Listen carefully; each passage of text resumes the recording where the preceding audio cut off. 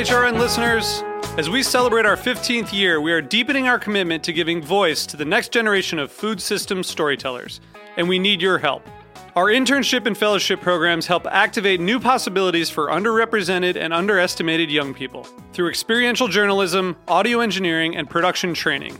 Through these unique programs, HRN helps food equity stewards build essential workforce readiness skills that expand their potential and foster economic mobility. Please consider supporting these critical programs. And with a minimum donation, you can be entered to win a dinner for two at an amazing restaurant in one of 8 cities and tickets to a concert at a great venue in one of those cities.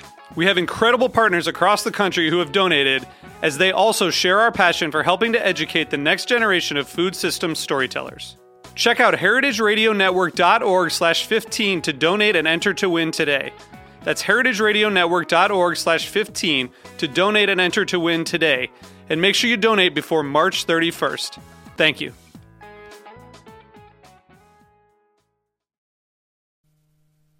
Today's program has been brought to you by Hearst Ranch, the nation's largest single-source supplier of free-range, all-natural, grass-fed, and grass-finished beef.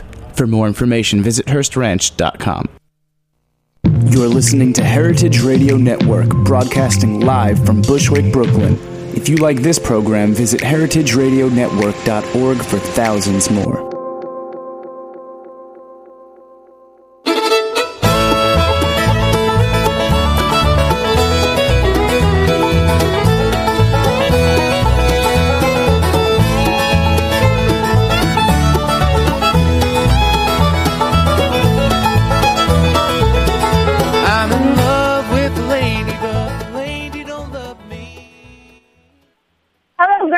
This is Severin. This is Greenhorns Radio, your live podcast once a week of news for young farmers by young farmers.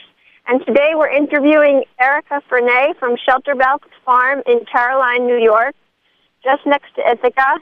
Hello, Erica. Hi, Severin. Hi. How are you doing over there? How's the weather? Oh, it's kind of a typical fall day, sort of breezy and dark. And it's supposed to be quite wet, but we haven't really seen too much of that yet. And so what have you got on the docket for this week? I know we've been raising lots of birds, but what's your current schedule? I'm hoping this week to be picking up our first batch of this year's pork from a brand new USDA butcher that opened north of here. And we're really excited to see how that goes because we hope that this will be a long-term, beautiful, budding relationship with a butcher, which, if you're raising livestock, is a really important thing to have. And we are just still fattening up those turkeys and taking orders for them and kind of starting some of our winter planning a little bit early. We have some big decisions to make for next year. So this planning part is going to be, I think, a major focus of our talking today because you are a holistic management professional and a professional in small farms program and overqualified to be a planner. Is that true? Is anyone overqualified to be a planner? Well, anyway, adequately qualified. Could you explain a little bit how you have proceeded to have your farm and how that arose from your goals and how you managed to do the farming and have other careers? Yes. Maybe we'll start with how did you start? Well, let's see. Gosh, my entrance into farming was serendipitous, I think. It was back when I was a student at Cornell, and I was newly vegetarian at the time, and I was a biology major and doing some wetland research at a lab here in Ithaca. And the student-run farm at Cornell is called Dillman Hill, and that was right next door to the lab. And they were offering a program where if you volunteered for 2 hours a week on their farm, you could take home a big bag of organic produce every week. And it was really easy for me since I was already working next door. I didn't know a vegetable from a weed when I first started there, but they trained me and I learned quickly, and it was fabulous, and I got completely and totally hooked. Just getting my hands dirty and being outside and growing good food for people. And I realized that throughout college I had been really interested in the intersection of communities and people with their environment, and agriculture is just sort of the perfect laboratory for exploring that relationship. So ever since then, that was 1997, ever since then I've had a farm in my life in some form or another, and it wasn't until probably just 8 years ago or so that my husband and I realized that we wanted to start our own farm, that we didn't just want to homestead, we didn't just want to work on other people's farms. And this was shortly after I had started, about 10 years ago, I started the holistic management training, and holistic management is all about decision making, and it encourages you to think really deeply, to ask yourself hard questions about what is it that you love, what makes you happy, what do you want to do in this world, what do you want to create, what do you want your life to be like, how do you want to use the power that all of us have to make decisions, what do we want to use those decisions to do.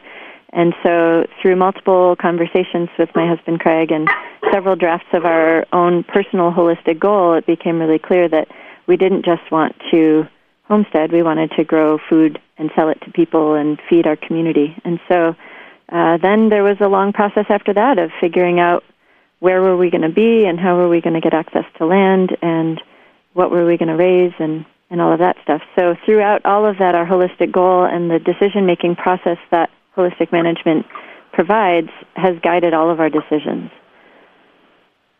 And you started out, as you say, homesteading and working. You were working full-time for the small farms at that point, were you not?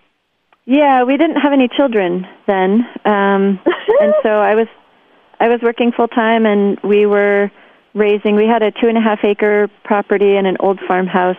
It was the first home that we've ever bought, and we raised all of our meat, vegetables, mushrooms, and berries, basically, on that property, and spent a lot of time doing it, and just that's part of, we love doing it, but it started to feel like, well, gosh, if we're going to put this much time into it, maybe we should try to make it more than just a hobby and make it a business, which is a leap that I think a lot of people are interested in making, but it's not as natural as you'd think, because when you're homesteading, you don't have to worry about your enterprise budgets too much, and you don't have to worry about profit or efficiency or scale. And so those are some of the tough questions that we've been grappling with since we've made the transition into commercial farming. And you made the transition into farming and you have now 2 babies, one of them is not a baby anymore. Right, we have a 5-year-old who just started kindergarten this year, and then we have a 10-month-old little boy. And then you had to figure out land access. Do you want to talk about that process and offer the model that you found for others to consider? Yeah. I'm not sure that our model, maybe our process, our method of finding land might be a good model for other folks, but we were particularly lucky in our land search in that Craig's parents decided early on that they wanted to move down here and be closer to us. They lived in the Syracuse area, so about an hour and a half north of Ithaca. They wanted to be closer to us as we were starting our family, and they were living in the suburbs and wanted to live more rurally, and they were retiring. So they had the financial assets to be able to buy a piece of land, and that's what we lacked, and that's what so many new farmers lack. So we were very lucky in partnering with them and in having their support for our vision. But the process that we went through, it took us 3 years to find land, and basically when we bought our house outside of Ithaca, we fell in love with the community out here. We're in a community called Brooktondale, or the town of Caroline, and it's just so wonderful. The landscape is really appealing. It's very rolling hills and gorgeous valleys and lots of state forest and really great people, and we wanted to stay close to that community of people, which then severely limited our land options. So we started out with, looking at real estate listings and things like that, and that wasn't getting us anywhere.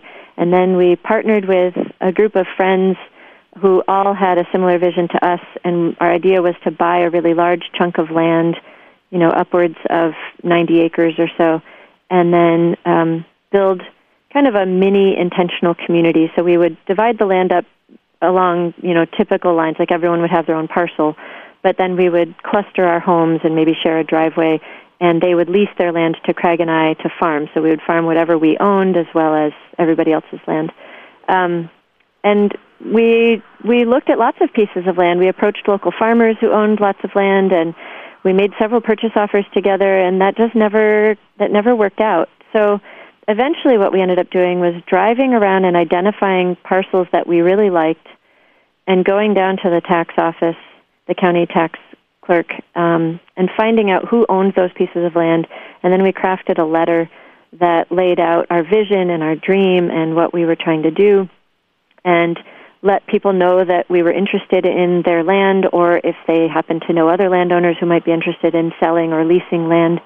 And we let them know that we were going to call them. So then we didn't have to make cold calls. We had warned them with the letter. And then when we did call people, we got generally really wonderful responses. Most people had no interest in selling or leasing land to us, but they were at least really kind and supportive. And then finally we hit upon one person who was just about to subdivide her land into 5-acre parcels and sell it off. And we convinced her to keep it as a single piece of land at 28 acres and sell it to us. And the only sad part is that it didn't work out to buy land with all the other folks who we had been hoping to. Everybody in the end went off in their separate directions and bought their own pieces of land. But we are living here with Craig's parents, so we do at least have the multi-generational aspect to our farm. Yeah, the group purchase thing is very interesting. There's a wonderful woman who's been in our orbit in Hudson who has been trying a similar thing to organize a group purchase. And she's gone around and looked at the literature and, read this and read that and talked to lawyers and everything. And then in the end, she's applying for a fair grant to basically make a brochure or a pamphlet to talk about all the different examples and how to approach it, because it's pretty challenging, and our tax rules in this country don't necessarily support group purchase. Yeah. And yet it would be a way that to was a tangent, I apologize. No, but anyway, that's okay. I think also feeling that question, watch this space, because she said she would publish it on the Greenhorn blog when she's finished, which may take a year. So then you got your farm, and you built the house, and you spent all the time thinking it all through and planning and having babies and supporting other beginning farmers throughout the Northeast, not only in New York, but throughout the Northeast through the Beginning Farmer Program. And then what was the vision for the farm, and how were you deciding on which land? Was that already based on knowing what kind of a farm you wanted? Well, yes and no. I mean, I think we had a better sense of what we didn't want to do than what we did want to do. We knew that we didn't have, we live in an area where there are just extraordinary vegetable farmers, really, really highly skilled folks operating on really beautiful soils and producing incredible vegetables for the farmers market and various CSAs. And we knew that we didn't have that skill set. And since we wanted to stay out here in Caroline and not go to the other side of the lake, Ithaca is at the southern end of Cayuga Lake, and if you go to the west side of Ithaca, the soils tend to be much better than where we are. And we knew that we didn't want to do that, so what we were faced with was rocky, shallow, steep land, shallow soils, poorly drained soils. And that was fine with us because we had the sense from the beginning that we most likely wanted to raise animals, and that came from my training in holistic management, because even though holistic management ultimately is applicable to anybody, even if they're not farming, because it's about decision-making, its roots are in the use of specifically cattle, but livestock in general, to restore degraded land. And so that really captured my imagination when we started learning about, more. It's really critical in areas where desertification is a problem, which obviously isn't really the Northeast, that cattle can be managed in a certain way to restore creeks that have gone dry and to build topsoil and to reduce bare ground and erosion. But even here in the Northeast, where we don't have the problem of desertification, I still think that there's a really low bar for what is considered good quality soil or good land management. And we were really interested in how can we manage the land in such a way that it really improves the land and raises the organic matter dramatically in a relatively short period of time and produces incredibly healthy animals and good quality meats almost as a byproduct of that land management process. So And so what does that mean in terms of your business? Well, it means that, you have to find a way where financial profit is only one aspect of our business model. We consider biological profit and social profit in terms of our community networks and loyal customers and things like that as almost equally important. But the farm needs to be profitable because ultimately I want to be full-time on the farm. I'm still half-time with Cornell right now.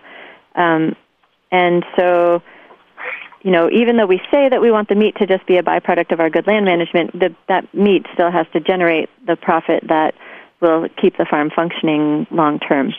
So we are looking at really most likely a meat CSA model. I mean, right now we're still so small-scale that we sell retail to a little neighborhood grocery store called the Brookton Market that's just 2 miles down the road from us. They sell our pork. And then we have a listserv with around 100 people or so, and we raised 300 chickens this year, 100 turkeys, and then I have 4 beehives that will produce a few hundred pounds of honey a year. And we sell out everything just through those 2 market channels. But ultimately we want to scale up and have a meat CSA and potentially partner with other farmers so that it could be an almost full diet CSA with just about everything coming from the Brooktondale area. So highly collaborative and multidimensional and many different kinds of poop. Yes. And what is the Shelterbelt part? Where'd the name come from? Yeah. Well, when I look at our land, we don't have forest, but we have lots of trees. And the trees on our property, we have this big rolling west-facing slope, and the trees tend to be arranged in kind of belts, really. And then we have this wicked wind because we're up here on a hill, this wicked wind that comes through. And so when we first bought the property and spent a lot of time walking around it and thinking about the future, one of the first things we wanted to do was to plant some trees that would form a windbreak so that we could have animals out on pasture throughout the winter and not need to have them in a barn. And as I was researching windbreaks, I saw something that said windbreaks, a.k.a. Shelterbelts. And I thought, that's kind of a cool name. I liked the way it rolled off my tongue. And then I searched for Shelterbelt Farm to see if anybody had already used that name, and I didn't find anyone. And then ultimately, as a business, what it came down to was the fact that the URL shelterbeltfarm.com was available. So we didn't have to be, shelterbeltfarm.info or shelterbeltfarm.biz or Shelterbelt Ithaca or anything like that. We could just have the basic URL. That's as good a reason as any. Did you go ahead and plant more trees, or did you think that the trees that were already there had been planted by previous farmers, or? I think we'll be able to use the trees that are already here for some shelter, but the way that the trees are arranged on the property is that it doesn't block out the source of the strongest winter winds. And so the very first thing that we did, I think we had owned the property for a year. We wanted to spend the first year just observing and not doing anything here. And then the next spring, so I think it was spring of 2010, we planted about 125 trees.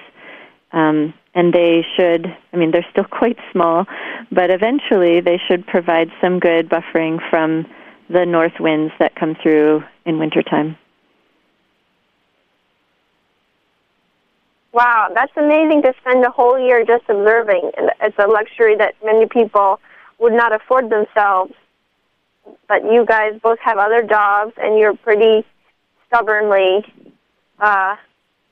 visionary, and you're good planning. Well, that's amazing. That was also Did you learn something that you didn't expect to learn? I mean, did it end up being that you were like, wow, thank goodness we waited a year?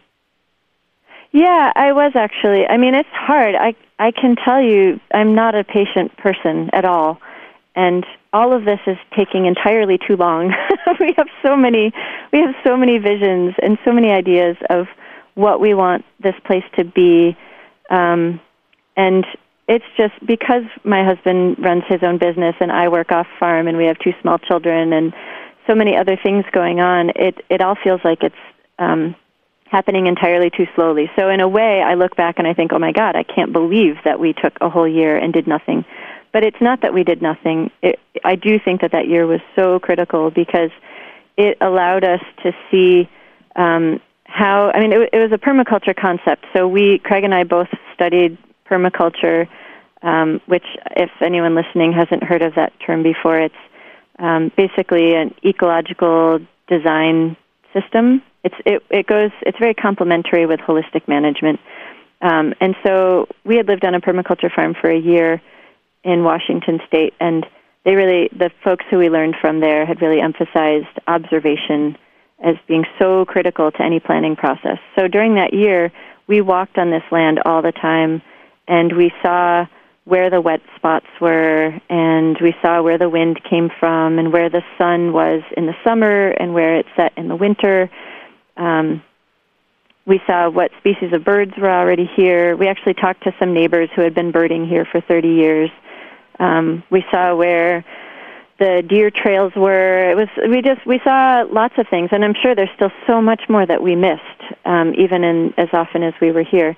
And I feel like initially when we bought the property, we had this idea of where we were going to put our home and our barn and sort of our ground zero farm operation was going to be, and that completely changed after that first year. And we put our house kind of nestled down a little bit further from the top of the hill. So we still have a really nice view of the valley and of the rest of our property, but it feels like we're kind of tucked in a little bit more. And I'm grateful that we took the time to make that change, because there's a concept in permaculture of, I think they call them type 1 errors, and it's like the kinds of errors that are almost impossible to fix, like so foundational that they would be really, really expensive or so time-consuming to fix them. And so part of our goal has been to avoid making type 1 errors. We know that we will make all kinds of other mistakes, but if we can avoid those that are impossible to fix, we'll be doing pretty well. Would be a good idea for our nation as well. Yes, right. Okay, so now this is wonderful, and I just wanted to make sure that we didn't miss out on the other half of your hat, and your work with the Beginning Farmer Program, which is a leader in the nation in terms of providing training, mentorship, guidance, resources for the important movement of young farmers who will enter the field to take on this important career. And I thought maybe you could just summarize a little and explain a little bit what people can expect of that program and how to approach it. Yeah, wow. Well, thanks for the kind words. We, in general, so I'm housed at the Cornell Small Farms Program, and it was 6 years ago or so that we decided to start a project specifically focused on beginning farmers. And initially, we were exclusively partnered with Cornell Cooperative Extension and exclusively focused on beginning farmers in New York. And what we were looking at was, what are the gaps in information resources and trainings that are available for beginning farmers? And with the help of a team of extension educators, we started offering an online course, which was really experimental at the time, to see, people are used to going online to search for resources and information, but not necessarily to take a class and to learn about farming. It seemed a little counterintuitive at the time. And And we developed the Guide to Farming in New York, which is a really comprehensive compilation of fact sheets on everything from finding land, financing a farm, the regulations, the taxes, the marketing issues, where to get grants, organic certification, all that kind of stuff. So those were, and we developed a website, because what we were hearing from people was that there just wasn't any centralized place to go for guidance.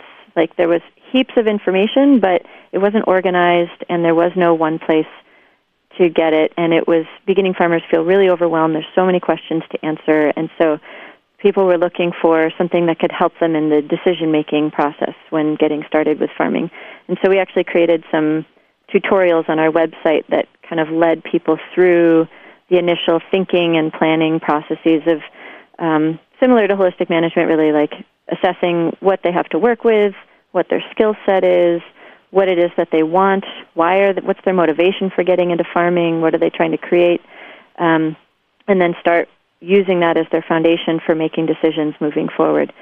And the program grew over time. We were lucky to get funding from the USDA's Beginning Farmer and Rancher Development Program in 2009. And now that one experimental online course that we started with all those years ago has grown into a menu of about 13, I think we're up to now, 13 online courses. And so that's probably the main avenue that we have for working directly with beginning farmers all over the country. And we've even had people from around the world sign up for those classes. And the classes, there's some that are planning-oriented. There's really beginner-level BF 101 that's like starting from square one, that covers the basic planning. And then there's a more advanced one that helps you write a business plan. And then there's production-oriented courses, berry production, poultry, vegetables, and pretty much everything in between. So that's actually the main thing that I do right now, is manage those online courses, and I'll be teaching the BF 101 course that's starting in another couple of weeks. And we still have our website at nebeginningfarmers.org that provides tutorials. We've done some amazing videos. We worked with a really talented videographer here in Ithaca, and we were seeing that you could go on YouTube and you could find farming videos, if you were looking for something specific like how to process chickens or whatever, but you could never be sure. I mean, a lot of the videos weren't high quality and really kind of spotty information, and you couldn't necessarily be sure of the source unless it came from a source that you trusted. So we worked with this videographer to go out to some local farms, and he spent so much time there that he's become good friends with a lot of the farmers, and he documented their production practices and then produced these how-to videos, everything from how to castrate pigs to how to raise vegetables. But he did it in such a way that you could see how this one particular farm, Kingbird Farm in Berkshire, New York, they're certified organic and they raise livestock and herbs. And he produced like 4 clips that show from start to finish how they raise pigs on pasture. And it covers every aspect of the farrowing and the breeding and notching the piglets' ears and castrating them and raising them up on the pasture and what infrastructure they use and all of that stuff. So I feel like that's a really great tool for beginning farmers as well, and I've certainly learned a lot from the videos to inform my farm practices. And then we started coordinating a network. We felt like there wasn't enough interaction and opportunities for learning among all the organizations in the Northeast that serve beginning farmers, and so another big part of our work that's not necessarily directly impacting beginning farmers, but indirectly, is to create this beginning farmer learning network where we have all of the organizations that we've identified come together once a year, and we bring in speakers and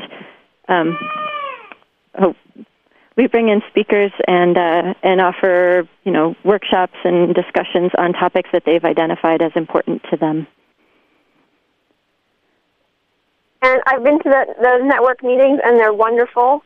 And this is obviously a growing field of beginning farmer service providers in identifying opportunities and challenges and common frustrations and places where policies or programs would be of use, and just getting a sense of the field of opportunity is a huge service.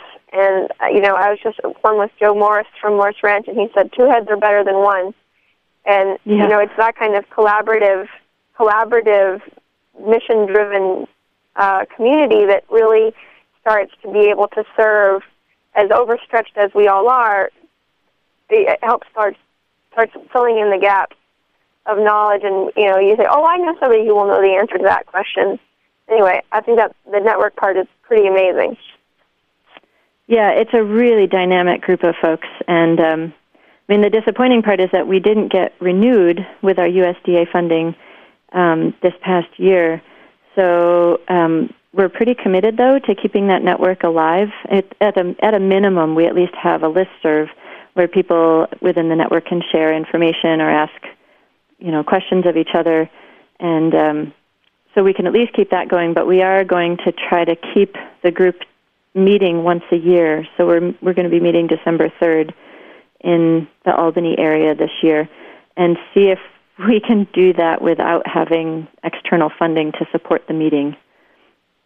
Because we do think there's no other forum, really, for all these organizations that serve beginning farmers to learn from each other and to network.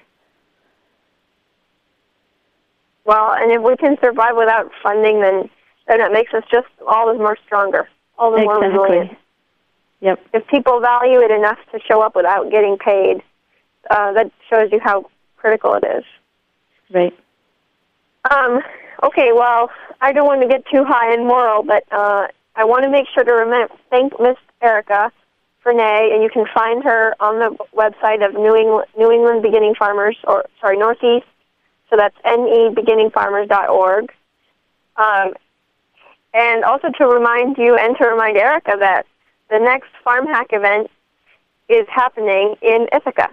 And obviously, Farm Hack is a network of farmers, engineers, and others working together to design, develop, and build tools for resilient agriculture. We just had an amazing presentation of Farm Hack down at the Maker Fair in New York City, and a very wonderful event in Iowa. So we're building on good momentum. We won the Editor's Prize, 2 blue ribbons and 2 red ribbons at the fair, and literally gave out 600 postcards over the course of 2 days. And this next Farm Hack will be about small grains processing, and it's hosted by Cayuga Organics, Nofa New York, Groundswell, Greenhorns, and the National Young Farmers Coalition. So again, a very networked set of organizations working together. And if you're interested in small grains, it's part of a rotation in terms of farm self-sufficiency for feed, for artisan baking, whatever you are interested in grains for, you're probably also interested in equipment. So this will be an amazing opportunity to connect with farmer-driven cooperative, specifically focused on low cost and antique and, cobbling it together for small grains. And so that's on the 20th of October. There's so many other events coming up, it'd be a lot to say them all, but I hope you'll check out the list and join the mailing list of Greenhorn so that you get the gentle reminders once a month. I think that's all for the day. Thank you very much. Bye-bye. Thanks, Severin. Thanks.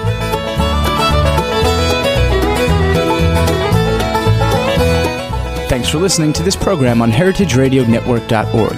You can find all of our archived programs on our website or as podcasts in the iTunes Store by searching Heritage Radio Network. You can like us on Facebook and follow us on Twitter at @heritage_radio. You can email us questions at any time at info@heritageradionetwork.org. Heritage Radio Network is a non-profit organization. To donate and become a member, visit our website today. Thanks for listening.